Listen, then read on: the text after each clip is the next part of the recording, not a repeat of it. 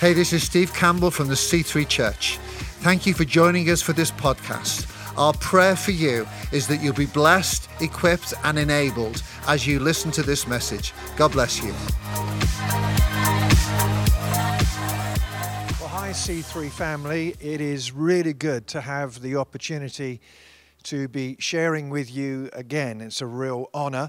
We are continuing this series, Everyday Wisdom, looking at ancient wisdom, 3,000-year-old wisdom from the book of Proverbs, and realizing that wisdom from old is so applicable for us in our everyday lives today, and as we've navigated the challenges and crises of recent weeks. And this week we're thinking about wisdom regarding money, wisdom-fueled financial health, if you will. Now, you might ask the question, why on earth are you talking about money at a time like this? Well, first of all, everyone's talking about money. At the beginning of the crisis, it was said that this was not just a health crisis, but it was an economic crisis as well, with all kinds of ramifications in our everyday lives and indeed our spending. But also, I want to say before we dive into this, that I want to approach this subject thoughtfully, carefully, and with sensitivity.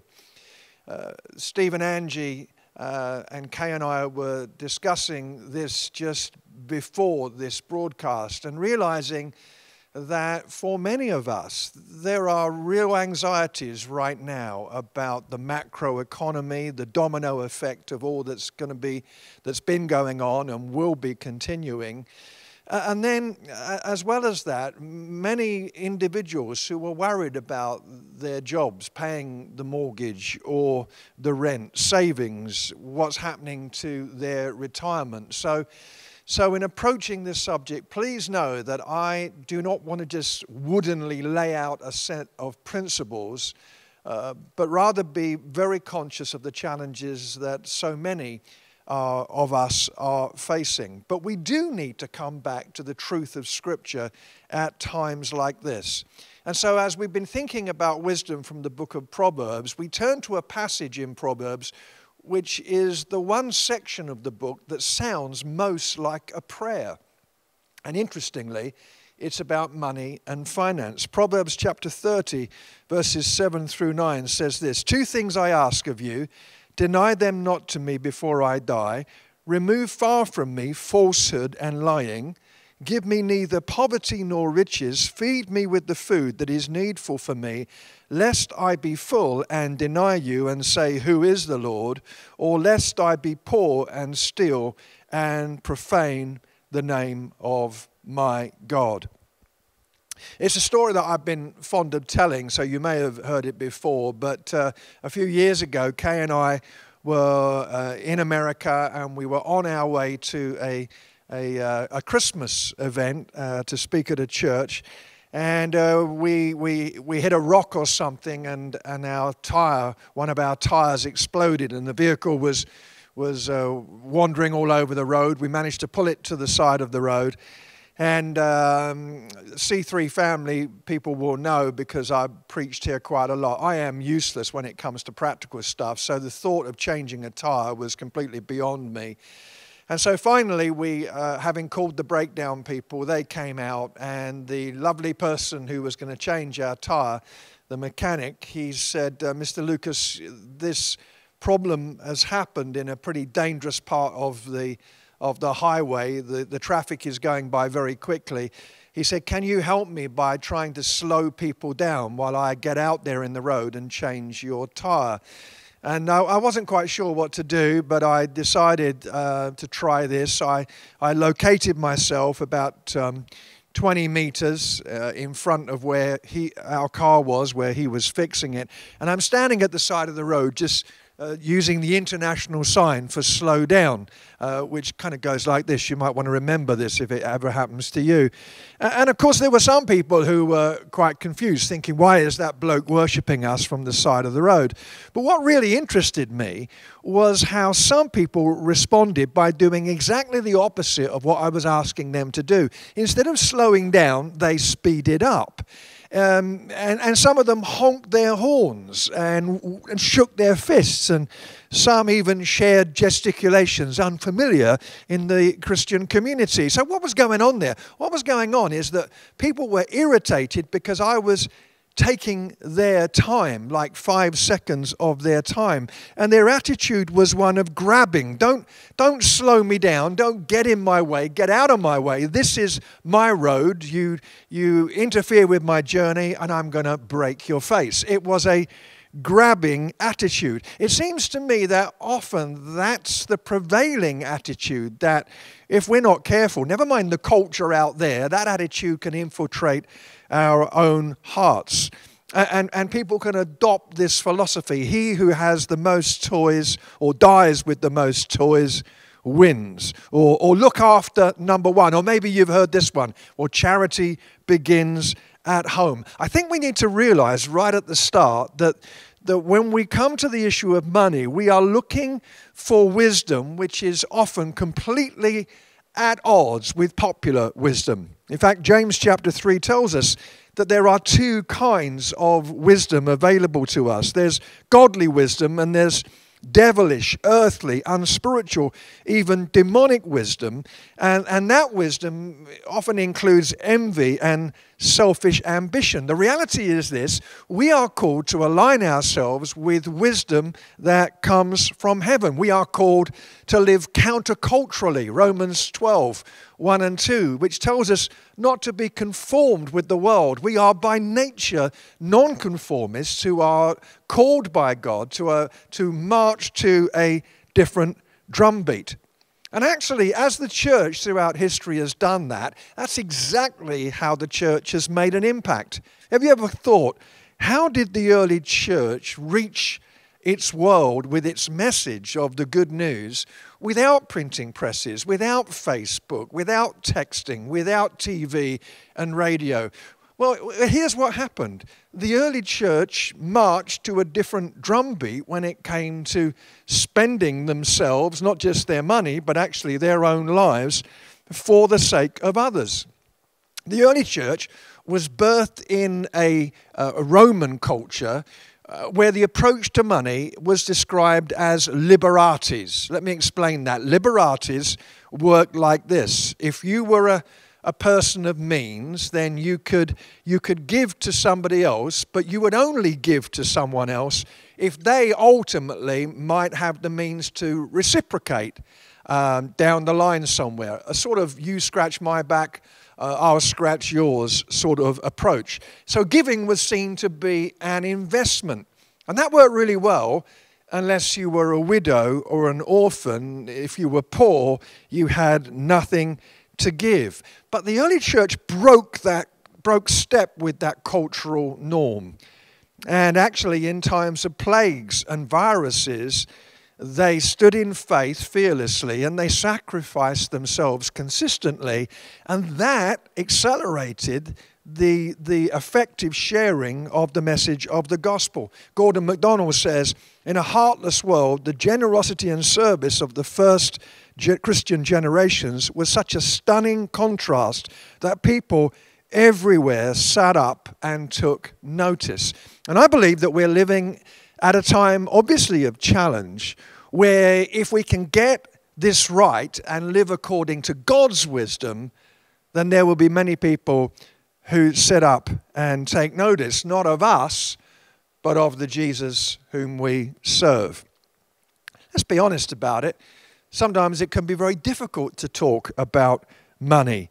And in the church, Christian leaders, we can struggle to preach about it. We feel like it's going to get people offended. It's maybe not terribly polite. But then we realize that in the Bible, there are around 2,350 statements, verses, about handling money and possessions, compared with about 500 each on prayer and faith. So the Bible doesn't back off in any way from the challenge of talking and instructing about money. On the contrary, sometimes we don't talk about money because the TV evangelists have made their false promises and gone to ridiculous extremes. Not only really taking money from people with false promises, but preaching a delusion about what true prosperity is, as if we're supposed to just give so that we can get, and that will make us prosperous. But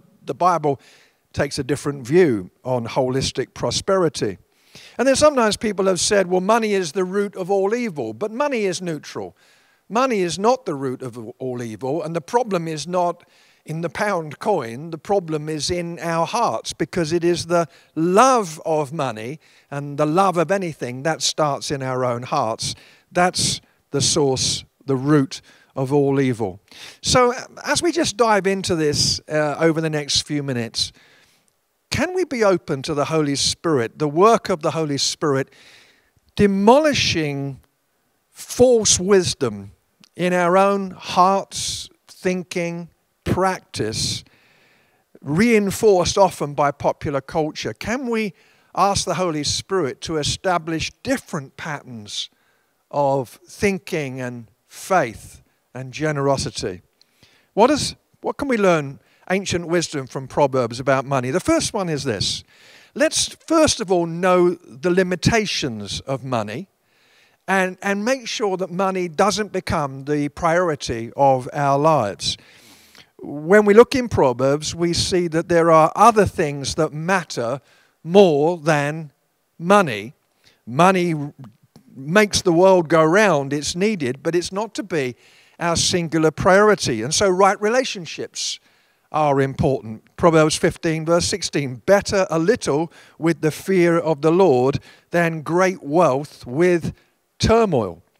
And then recognizing that God is to be the most important priority of our lives. Proverbs 22:2, rich and poor have this in common, the Lord is the maker of them all. The recognition that just making money should not be our priority, because we are people of eternity, and treasure in heaven is supposed to be more important.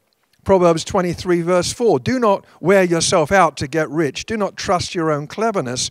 Cast but a glance at riches and they are gone, for they will surely sprout wings and fly off to the sky like an eagle. Actually, in Proverbs, we're told not just to generally prioritize God, but we're also told to prize wisdom, which is why this series is so important. Wisdom above money. Proverbs 8:10, choose my instruction instead of silver, knowledge rather than choice gold. For wisdom is more precious than rubies, and nothing you desire can compare with her. Again, harmony in relationships, a priority. Proverbs 15, better a little with the fear of the Lord than great treasure and trouble with it. Better a dinner of herbs where love is than a fattened ox and hatred with it. So let's first of all ask the question, is money, although we need it, is money my number one priority in life? And if it is, we need to ask God's help to get priorities rightly aligned. Secondly, let's realize that we are called, while not making money our priority, we are called to manage it responsibly. To manage it responsibly. My mum, bless her, she wasn't the greatest cook, and one of the reasons for that is because she could never be bothered to read the instructions on the side of the packet, which means that I experienced some totally horrifying meals. And when concentrated washing powder came out, where you only had to put a tiny bit in rather than a whole cupful, we found ourselves up to our armpits in suds. Why? Because she didn't read the instructions. And she just thought, well, it'll all be all right in the end. It will all work out. And it didn't all work out, let me assure you. We can take a careless attitude towards money. The bill arrives in red lettering and we toss it in the drawer. And we can even say, well, I'll just trust God with that, and abdicate from the responsibility of properly managing money. But faith is not about abdication. It is about diligence. And so Proverbs 10, lazy hands make for poverty, but diligent hands bring wealth. It's about saving wherever we can. Proverbs 21, precious treasure and oil are in a wise man's dwelling, but a foolish man devours it. And then budgeting, taking care of what we have and budgeting appropriately and perhaps adjusting, obviously, to the current challenges. Proverbs 27, be sure you know the conditions of your flocks. Give careful attention to your herds, for riches do not endure forever, and a crown is not secure for all generations. It's also about buying things of quality when we can and when we're able. The Proverbs 31 woman, she considers a field and buys it. She inspects property and after careful thought, she buys it. This is about wherever possible, buying thoughtfully and intelligently things that will last rather than just buying cheaply. However we approach that, what we are called to do is manage and steward our finances. Thirdly, let's know that God is our ultimate source and trust him. Easy to say, more challenging, I know, to do. Proverbs 10:22, the blessing of the Lord brings wealth without painful toil for it. And I remember 30-odd years ago feeling the call of God to come back from America at that time and not really have any reliable, consistent form of support.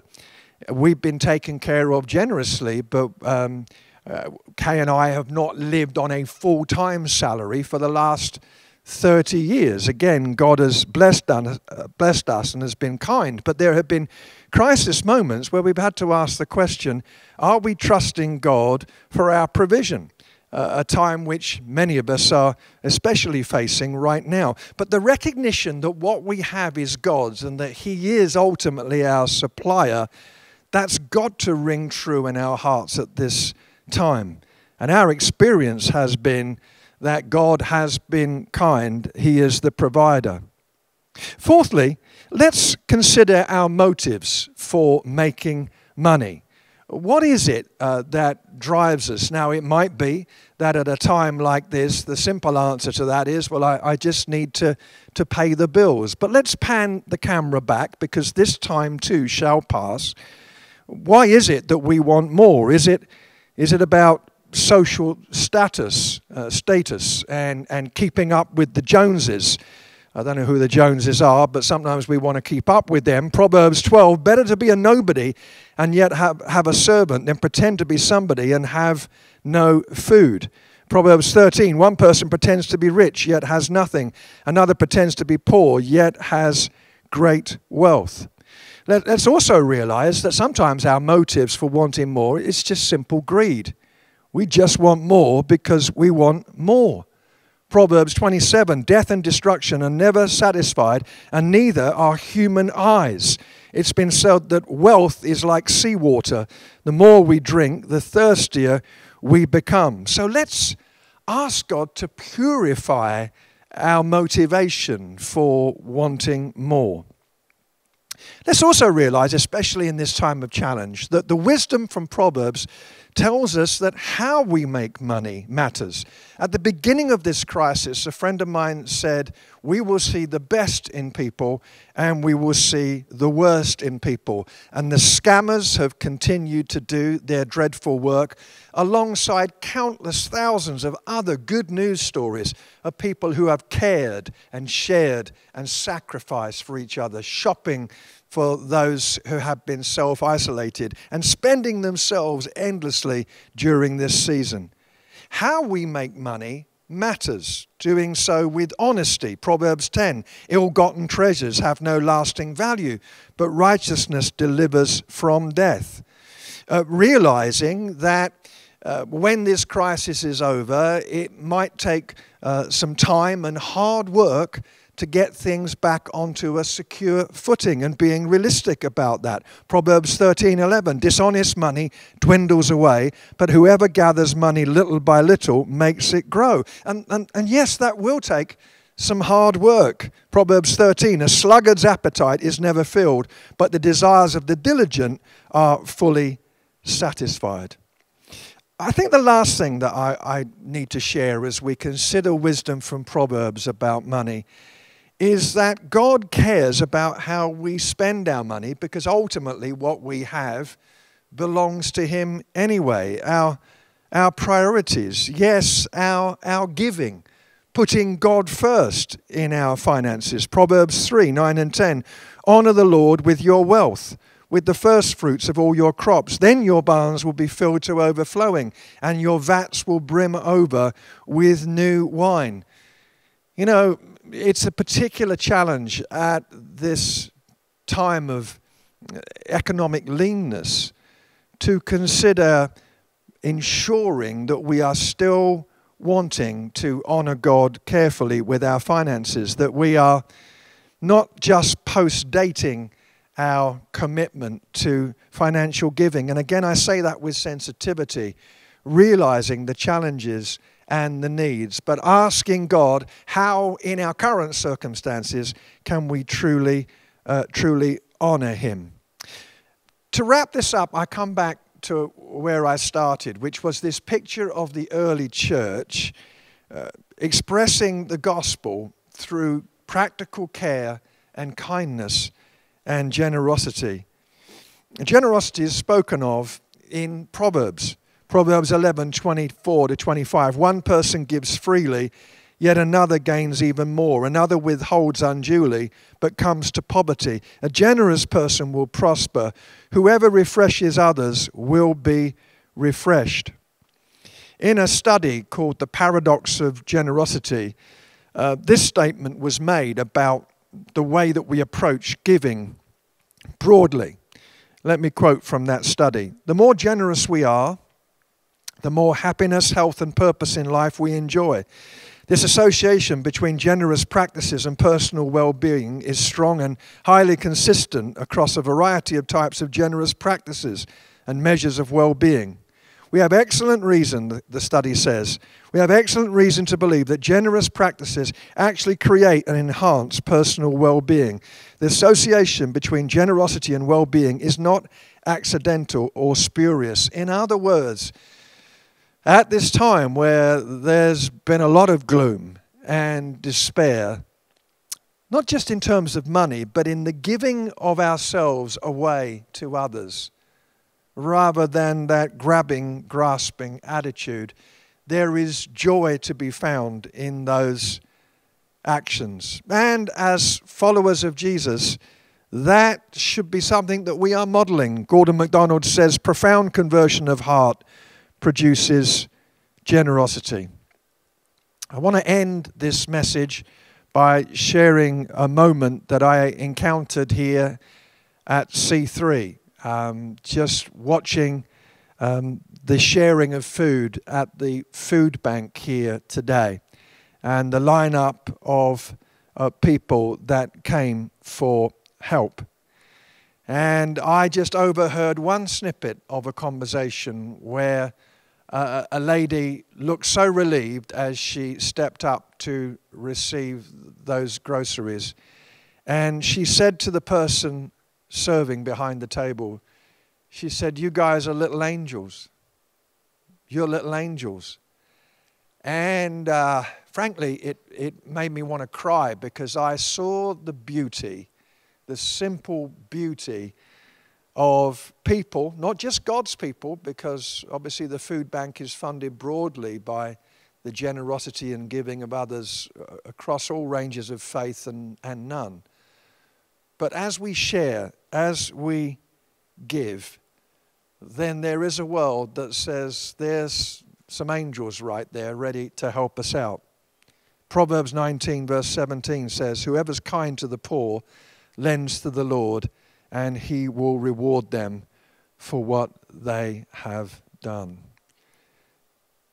Ending this time together in God's Word, I want to return again to the very real pastoral need that there is. And that is that some watching right now are very concerned about your finances, your mortgage, your savings, your retirement, all of these financial issues. I would like for us to pray together as a community about those challenges as well as for our broader community. So let's pray right now. Father, you care. And you have told us that your care for us is practical. We read in your word that you will supply all our needs according to your riches in glory. There is no poverty with you. There is abundance. We pray for those whose hearts are really troubled right now because they are concerned about their inability to just make life work with the practical needs of paying the bills and putting food on the table. Grant your peace, your grace, your provision. As we are able, Lord, may it be that we are able to model and practice authentic, true, and even sacrificial generosity, that a world might look at us and see a God of whom it's said, for God so loved the world that he gave. May we model that kind of self-sacrifice and generosity. Finally, Lord, we pray for our community. We pray for our nation and the nations. And we pray for those who are in power, who hold the economic purse strings of the nations. And we ask you to grant them wisdom and understanding that we might flourish even in this time of challenge and even leanness. May we live our lives according to your wisdom, your word, and your ways. Please help us by your Spirit, we pray. We ask it in the name of Jesus. Amen.